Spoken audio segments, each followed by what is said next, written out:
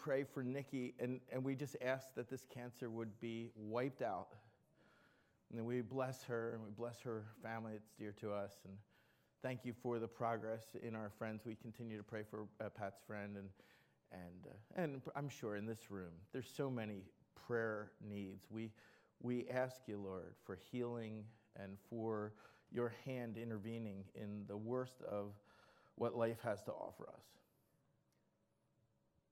Father, in Jesus' name, we come now as people who want to seriously be your students, to learn your ways and to grow in Christ's likeness, to move towards maturity. And so, Lord, I pray for the person here who's having the toughest time with life. If for some reason life is just battering them right now, I pray for hope from this message. And just for all of us, as we just say, look, the world sends confusing messages to us. God, send a clear message today. May this be that as you speak to us. In Jesus' name, amen. Amen.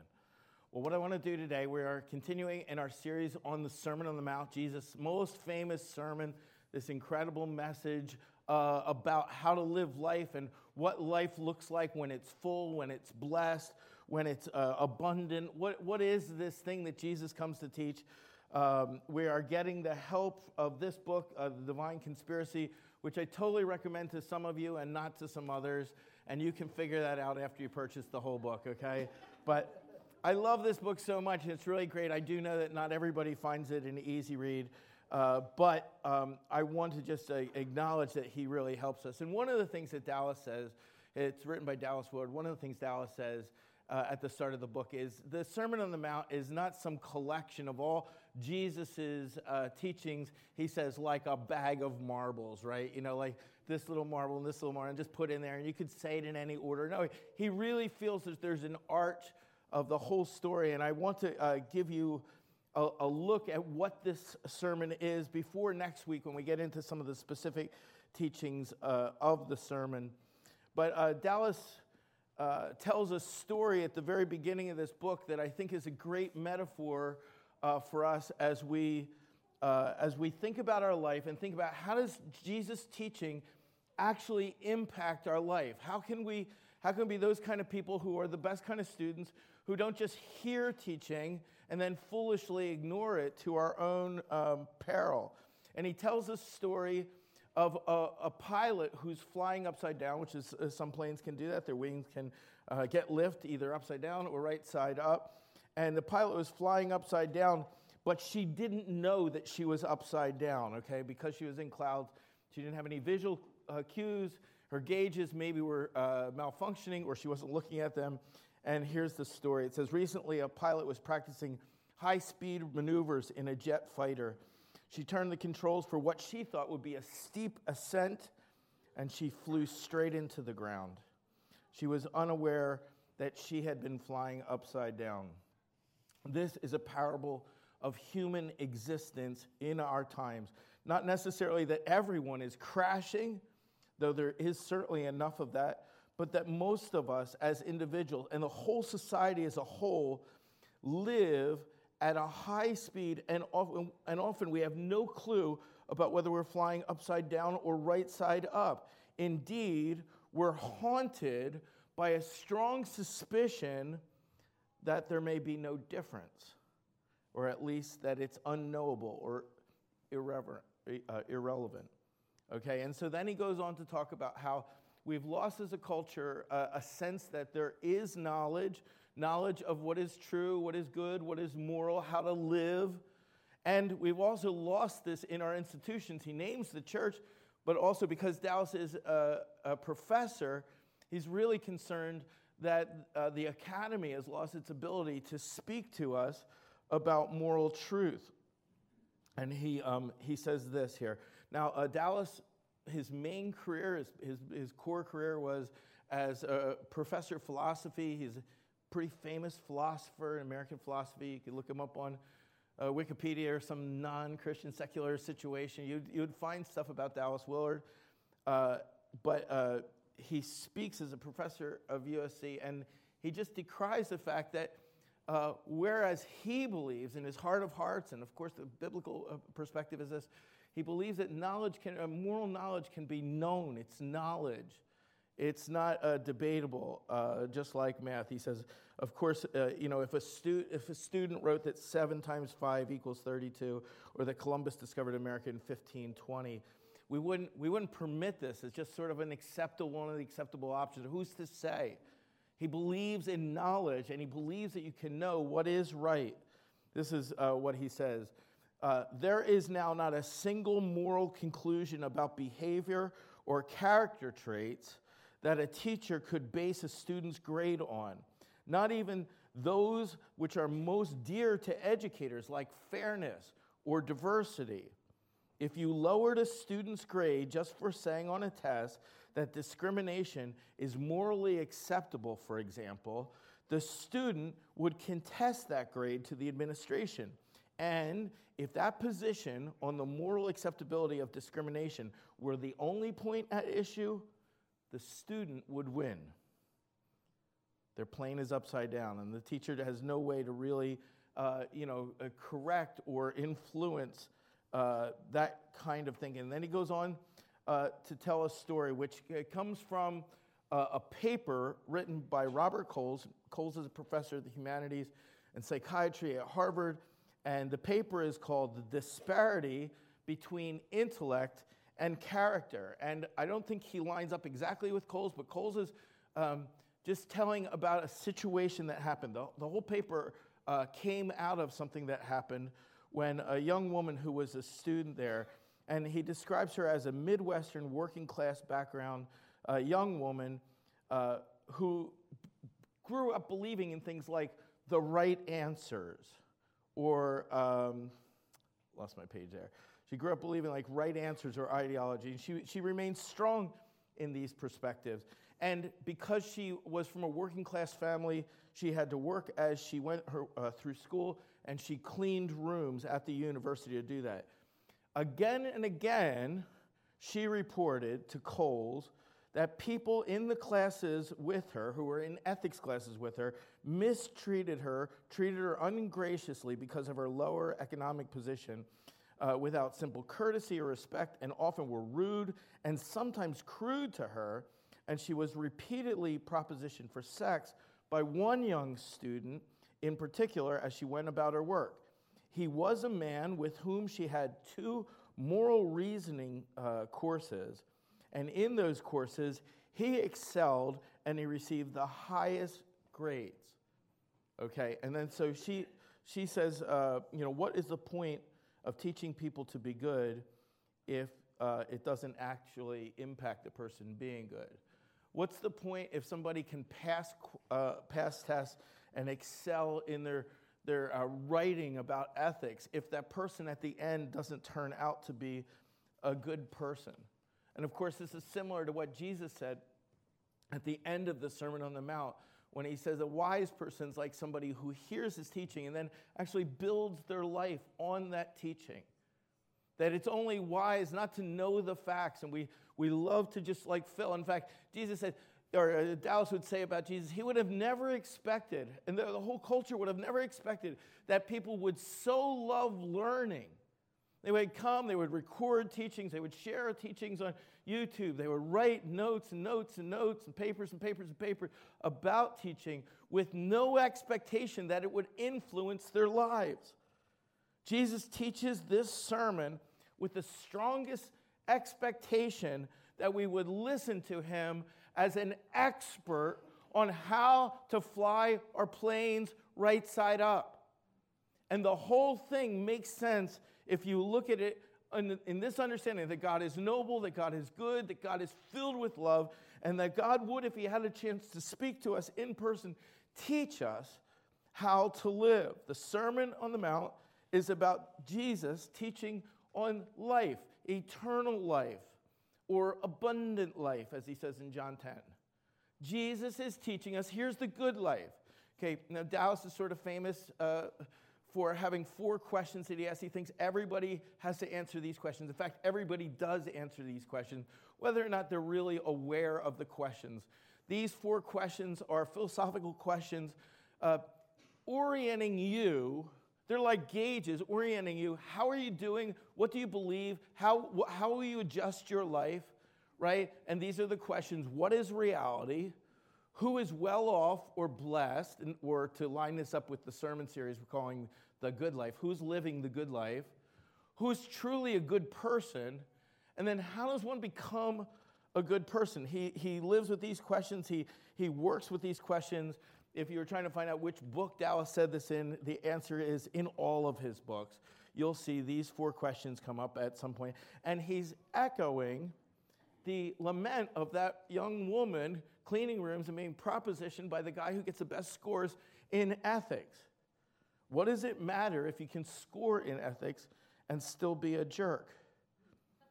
Right? We're asking ourselves that question. Christians must ask themselves that question. How do I become light in this world? How, if this world is in some way truly dark, can we shine some kind of light? And that's, of course, one of the teachings of Jesus in here. How can we become salt? How can we be something other than the bland flavor of just moral ambiguity in this world? How can we actually be distinct? How can we be impactful? How can we learn these ways? How can we not be, kind of crazed or numbed by the fog of understanding that our world has, the people of our town, the people of our campuses, the people that we work with, our parents probably, like the whole world is in like a fog of like, can you say anything is wrong or anything is right? How could we be those kind of people who, by living a certain way, by their good deeds, glorify our Father who is in heaven? Carrie Rosen is a dear member of our church, a friend of mine, sent me a little piece of art, and it was by a bishop in the Russian Orthodox church. His name is Anthony Bloom, and the quote he said was this. He said, "We should try to live in such a way that if the gospel were lost, if the gospels were lost, they could be rewritten just by looking at our lives." Super interesting, right? So let's take a look at Dallas's answers to these questions. What is reality? Well, reality is the kingdom of God. When Jesus says the kingdom of God is at hand, he's telling us, I'll tell you how right side upness has come into the world. And we see it best, most clearly, in the life of Jesus. The Sermon on the Mount is just trying to act like gauges for us. Like, here's what it looks like when people are healthy and well off and they're living right side up. He has questions about what won't kill us, what won't help us kill other people. Ultimately, the ultimate gauge goes towards love, right? It's the ultimate thing in the Bible, right? The love of God and the love of other people, including those people who don't love you back, right? Who is well off or blessed? Who's living the good life? Well, the person who has entered into the kingdom of God. And some of what we have to do as we work through this content is just think about, whereas traditionally evangelical Christians have thought like the ultimate goal is to get into heaven. Like whatever you do here, if you've got the sticker, if you've got the barcode, God will let you into heaven. And then all your reward will be in some other kind of place at the end of what we call our life here. And obviously, not obviously, but I certainly believe that there's a great reward and much wonder and delight awaiting for us on the other side of what we call death. But we believe that we can enter into God's way of living, God's kind of rule in this life. Who is truly a good person? Well, anybody who is pervaded by love, who's governed by love, who doesn't do things because it wouldn't be loving, who does do things because it would be loving. And love is that thing where you prefer someone else and are willing to pay a price to see that preference enacted, right? Willing and probably active in enacting that preference, okay? And then how does one become a truly good person? Well, Dallas would say, well, you become an apprentice to kingdom living and an apprentice of that one who was the very best at living by the right side up gauges of the Lord, of the King. Okay, so that's a lot of stuff boiled down into a little bit there. All right, so how can we push into this? How can we learn this? It's one of the questions that has been just driving the church council as we think about what are we as a church. And, as you go along as a church, for 21 years in, you can get involved in a ton of things. All kinds of things offer themselves to you. We're trying to sort it out. What are we trying to do? We've thought long and hard about this year. In fact, as we're talking about in the announcement there, this move from membership to partnership is a big part of that. What we're trying to say is, how can we lead the church all in one direction? How is it that we could get everybody buying in and push into one direction? And then if we got everybody sort of moving in direction, what would that direction be? Right? What would it be? Well, the direction we believe that God has for us is that we would train people and that we ourselves would be apprentices with this expert in life who knows about what the abundant life is, what the right side up life is, the blessed life, as we have the Beatitudes that we're going to talk about, especially next week, right? Jesus has envisions a community of people that are somehow, by his grace, filled with his Spirit, filled with Christ himself, and then learning to live, counter to the gauges that our society keeps putting in front of us. We're learning to live these other ways. In fact, you can look through the Sermon on the Mount and sort of think about it. It's like, do the people around me believe this is the good life? Do the people all in my town or the way I was trained or the way I was raised really believe that? And Jesus sort of just acknowledged, no, like a lot of our culture doesn't, especially now. And then sometimes what Jesus does is not so much push against the culture around us or the fog around us. He pushes against the way the law has been presented to religious folks up until that point. And he'll say things like, you have heard it said, but I say unto you. Okay? You've heard the law said, and he says, well, I'm not here to abolish the law. I'm not trying to destroy what you've always thought was important based on the law. I'm here to fulfill the law. And I think of it like this, that like people have this like two-dimensional idea of what God wants, but he's like blowing it out into 3 dimensions. Okay? Like, yes, it's the law, but I say unto you, yes, you're not supposed to murder, but I say unto you, don't call anybody a fool, right? And what he's really doing is this. He's working to write the law on our hearts. He's going for more than just compliance. He's going for the very heart of it. He's trying to teach us how to live, how to be apprentices of how can you live. And I had several awesome apprentice experiences in my life, but one of them was I had the opportunity to work for George Nakashima, and you can look him up. A really interesting guy. I'd prefer if you didn't look him up right now. Okay, everybody's got their computers right with them. George Nakashima, right? Whoa! And he makes beautiful, live edge, organically informed pieces of furniture from a Japanese perspective and aesthetic. It's just amazing. Finishes them to the ultimate. If you have they're in museums, they're in the homes of those who could afford such things, and just amazing, influential works of art as furniture, and he's a quite famous guy, and you would enjoy looking at his work. Again, not right this second. And so I'm working for him. I'm working for him as a lawn boy. Like I'm cutting his grass because if I have an art skill, it's starting a mower and pushing it around, And so I'm working for Nakashima. I'm cutting his grass, but I get to be around him. I get to know what his role is as the master, and he really is a master, like a world-famous master. And at this point in his career, he's an elderly man also working for him. His role was sort of standing back looking at a giant, maybe 20-foot slab of wood, of black walnut or something like that, and taking a piece of chalk and marking it. And that's all he did. They had some kind of, range of different pieces of furniture. They would decide, well, this slab will work well with, creating this table that we make. And he would say, make the cut here and here and here. And that's pretty much all he did at this point. Like, all of the knowledge was based in just like basic directions. And he didn't run a saw, he didn't run a sander, he didn't do any of that, and they had all these people. His daughter was his primary apprentice. She was learning and still continues his work to this day. And then there was the head of the shop, and then the shop had a hierarchy that went all the way down to like what happens when you enter into the work of Nakashima.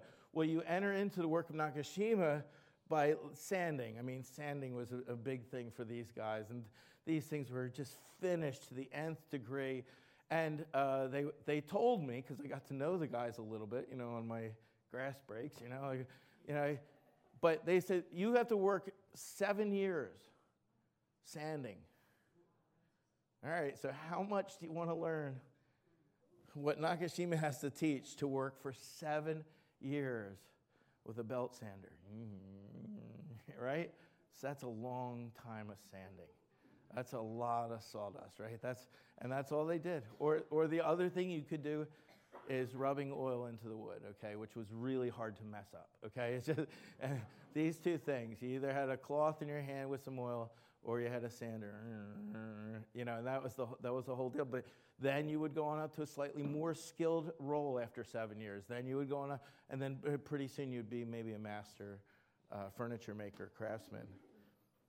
So the question is to us, would we like to learn how to fly like Jesus? How to do art like Jesus? How to live in this foggy world like Jesus? And if the answer is yes, then we would have to, figure out, well, how do we approach the Sermon on the Mount, which is primary discourse of Matthew, this primary thing we know of his teaching. And people think all the time, well, Jesus sort of just puts that way out so that we finish here, right? This is like some grand teaching here. Or people will say, this is a new law. This is a new kind of law, which it's not law. This is art. This is Jesus saying, I can teach you how to live this way, but it will require, as we talked about last week, change, right? Okay, so the kingdom of God. From that time, Jesus began to preach, repent, change, for the kingdom of heaven is near. I talked about the rescue effort for 33 miners and that rescue thing coming down. Can you imagine this rescue coming from above down to a miner trapped in a cave, with no hope? The rescue comes, and the miner says, well, I don't think so. That would require me like getting in the thing he sent down. I don't really like that. It seems a little narrow, right? No, that's what Jesus says. To learn what I've got will require change. And I am just hitting right now the problem with the church. That we would like to just write notes, get teachings, go to conferences, learn stuff, and not then adjust our lives according to that stuff, okay? And it's in me too. I'm not trying to point fingers at anybody, but if we were to be a faithful church, this is what we do. We learn from our master, and then we try to change. Try this. That's what we try to do. I've told you before the story where I used to take the boys sledding on the hill just a couple blocks over here. We'd go sledding, and one time I'm sledding, and they were a good bit smaller at the point, so we were stacked 3 on top of each other on an old-style sled, right? And we go over a bump, and we land. The sled hits hard, and as it would happen, the 200-something pound guy was on the bottom, which is really good for 10-year-olds, and I'm at the bottom, and we hit, and it just hurts. There's a certain age when the kids are getting bigger, you're just like, wow, you're not a toddler anymore, are you, man? And I just take the hit, and I just send them down the hill, like, Dad, I'll meet you at the top, and I'm like staggered, and I'm just kind of adjusting, and I hear this little sound like, and it's just a little sound, and then it's got like giggling, and it's coming, it's getting a little bit louder, and I turn around just in time to see the biggest inner tube of all time, just filled with children coming right at me, and they just plow over me. They just like, boom! I'm just this old guy in the middle here, just recovering from my incident there, and they just crush me. That's the kingdom of God. The kingdom of God is just coming. Jesus comes into the world. He goes, there's nobody that's not going to be affected by this. You'll either have to get on, you'll have to adjust, jump out of the way. See, you're going to have to repent. You're going to have to do something. You will have to adjust. You can't. There are moments in your life when you will understand this. When somebody dies, it's really one of the things. There's moments of clarity, right? When your big plan fails, and you knew it wasn't that great of a plan, but then it actually gets to the point it failed. You know, as a guy who's at a lot of funerals and, hospital rooms and stuff like that, there's just moments of clarity that really, for the most part, we don't have. We don't live with the sense of like impending, change is required. You can go a long way in wrong directions, right?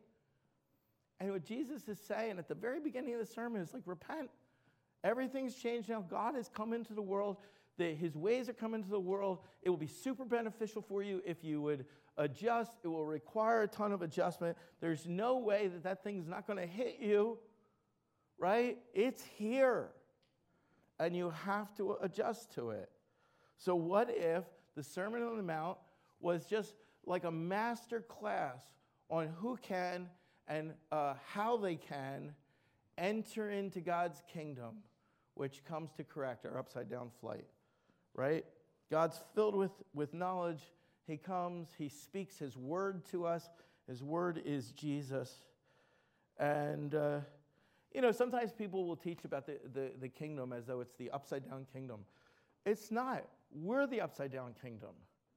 The right side up one, the one with all understanding, comes to inform us how and what changes will be required for us to enjoy an abundant life, or for us to thrive in some kind of way, for us to flourish, right? And so that's the message. Okay, so here's this. This is the whole setup. This is the overview. I want to just talk about a couple of Jesus' teaching in my last bit here as examples of this. So what first Jesus is saying is this, like the kingdom is coming, you're going to have to adjust. Repent means adjust or change. Everything's going to flip around.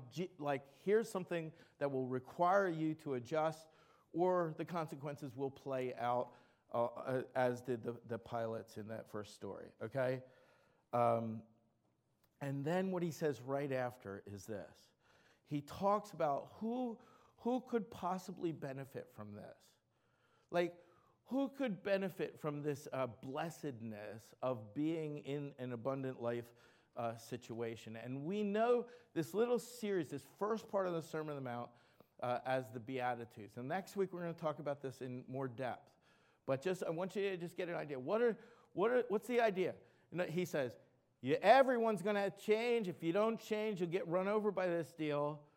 But I do want to say that common understandings of who is blessed are wrong. Now, these things are not things that we are to desire, as is sometimes taught. Like you feel like, well, I guess it's good to be persecuted. I need to be persecuted in order to be blessed. No, it's saying that if somebody looks down on you or insults you or lies about you or speaks to you with lies because you're associated with Jesus, still blessing extends to you.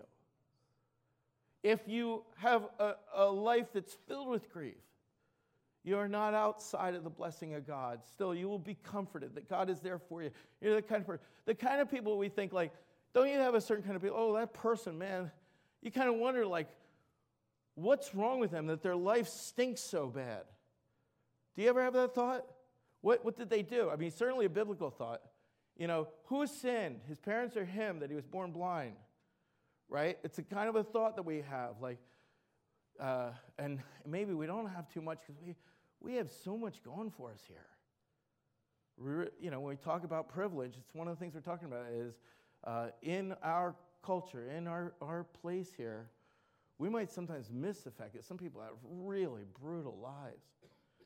The Beatitudes are about the fact that the gospel extends to them. The good news of the kingdom comes to them. So on the one hand, there's this challenge, like you will have to change, but there's also then an open door. This is for all. This is for people you think are on the outside. You think it's nuts to show mercy?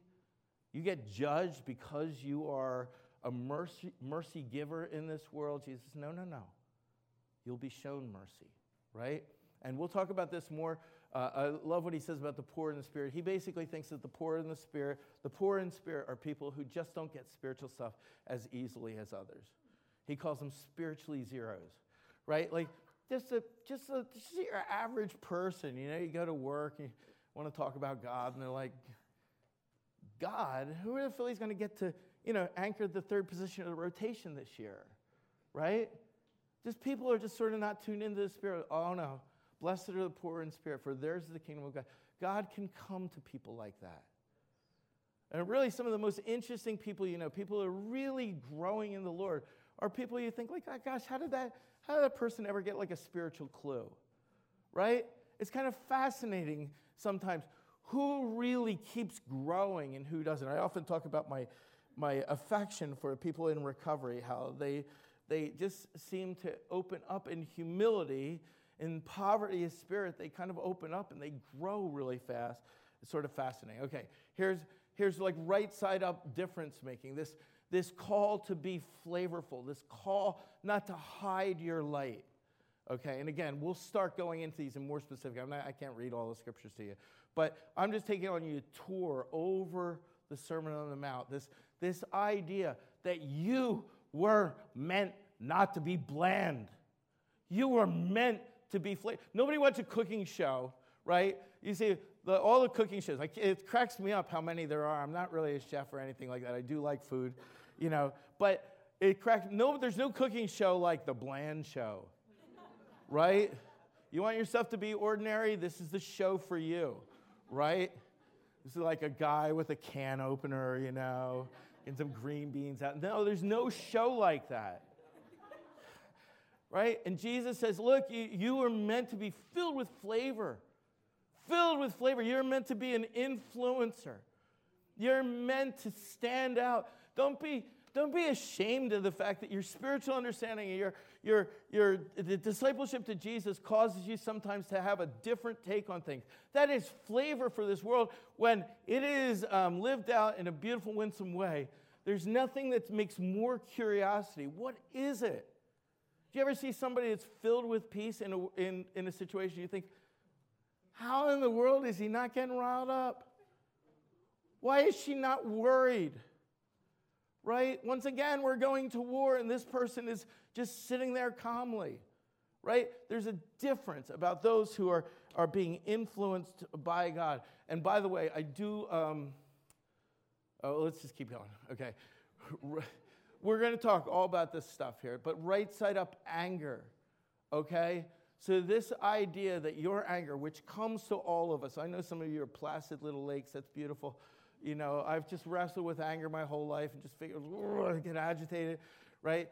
And what Jesus says, he goes, you've heard it said this, but I tell you this. You've heard it said to people long ago, you shall not murder, but anyone who murders will be subject to judgment. But I tell you, anybody angry with a brother or sister will be subject to judgment. In other words, nobody gets a prize for not killing somebody, right? Don't you hear people say this? Well, I never murdered anybody. What kind of heaven are you going to? Where the only provision for you is when you get there, nobody will get murdered, right? There's so much more. And Jesus is constantly saying, well, okay, that's the law. That's two-dimensional. But 3 dimensions? What does that look like when you don't want, somebody to be murdered? Delco. Hey, you drive here too, right? You know what I'm talking about, right? Some of the looks you get look like, some kind of secret sign for die at the next intersection. Right? He's going after your heart. Like what Jesus wants is not that you would not murder, although that's super important. He just wants you not to want to murder or not to look at people with contempt, where you think that they're not worthy of your condemnation. He's trying to make you, I love this part here, and it's also challenging to me, this idea of leaving your gift at the altar. Like, you're involved in a religious ritual. It's important. We believe religion's important. We're a church, right? Right? He goes, there's something more important, reconciliation. Take care of relationships as best as you can, as much as it depends on you. I love the fact that it's not even governed on you. It's governed on you remember your brother or sister has something against you. Stop doing religion. Go make reconciliation. Go first and be reconciled to them. Then come and offer your gift. He's telling you, here's what the gauge. Here's how to live. This is the different way. He talks about money in the Sermon on the Mount, or this reputation, I'll say first. This reputation, this famous one where apparently people would go out into the streets and announce with trumpets that they're giving to the needy. Dun, dun, dun, dun. Hey, may I have your attention? I'm about to do something good. A giant check. I'm going to sign it. Me? And it's like, look, what if you just were like a force for good in this world? What if people didn't need because of you? And we'll talk about this. I love this. Look at this pattern. And this is right before the Sermon on the Mount. You might recognize this part. He keeps saying about this. There is an unseen God. And if you covet the seeing of people, you might miss that he sees you and will reward you in full. Or he will reward you, where does it say down here? The Father, then your Father who sees what's done in secret will reward you. So 3 things. Don't crave people seeing you, right? Your Father who is unseen is one of the realities that we're working with all the time, right? See, if you're a pilot, you're flying along, your gauge is there's a lot of unseen things. Your gauge is supposed to give you true and accurate readings of the unseen. He says, you have a Father who sees you. And that's a beautiful thing to think. You don't see him, but he sees you. And that's a tension of living this life that we live. We have an invisible God, and we work that out. And he is super interested in rewarding you. It's not that there's to be no reward. It's that you can get a substandard of a lowly reward, the reward of, isn't she amazing, right? Isn't she fine? Isn't she famous, right? And we love fame, and we love our celebrities, right? You know, how's everybody dressing for the Golden Globes, right? Okay. I just hope there's more to them than that, right? Okay. Here's another thing. You love the Golden Globes? Who doesn't? Okay. Money, you can get money wrong. You can get money wrong. Surprising in America, right? Right?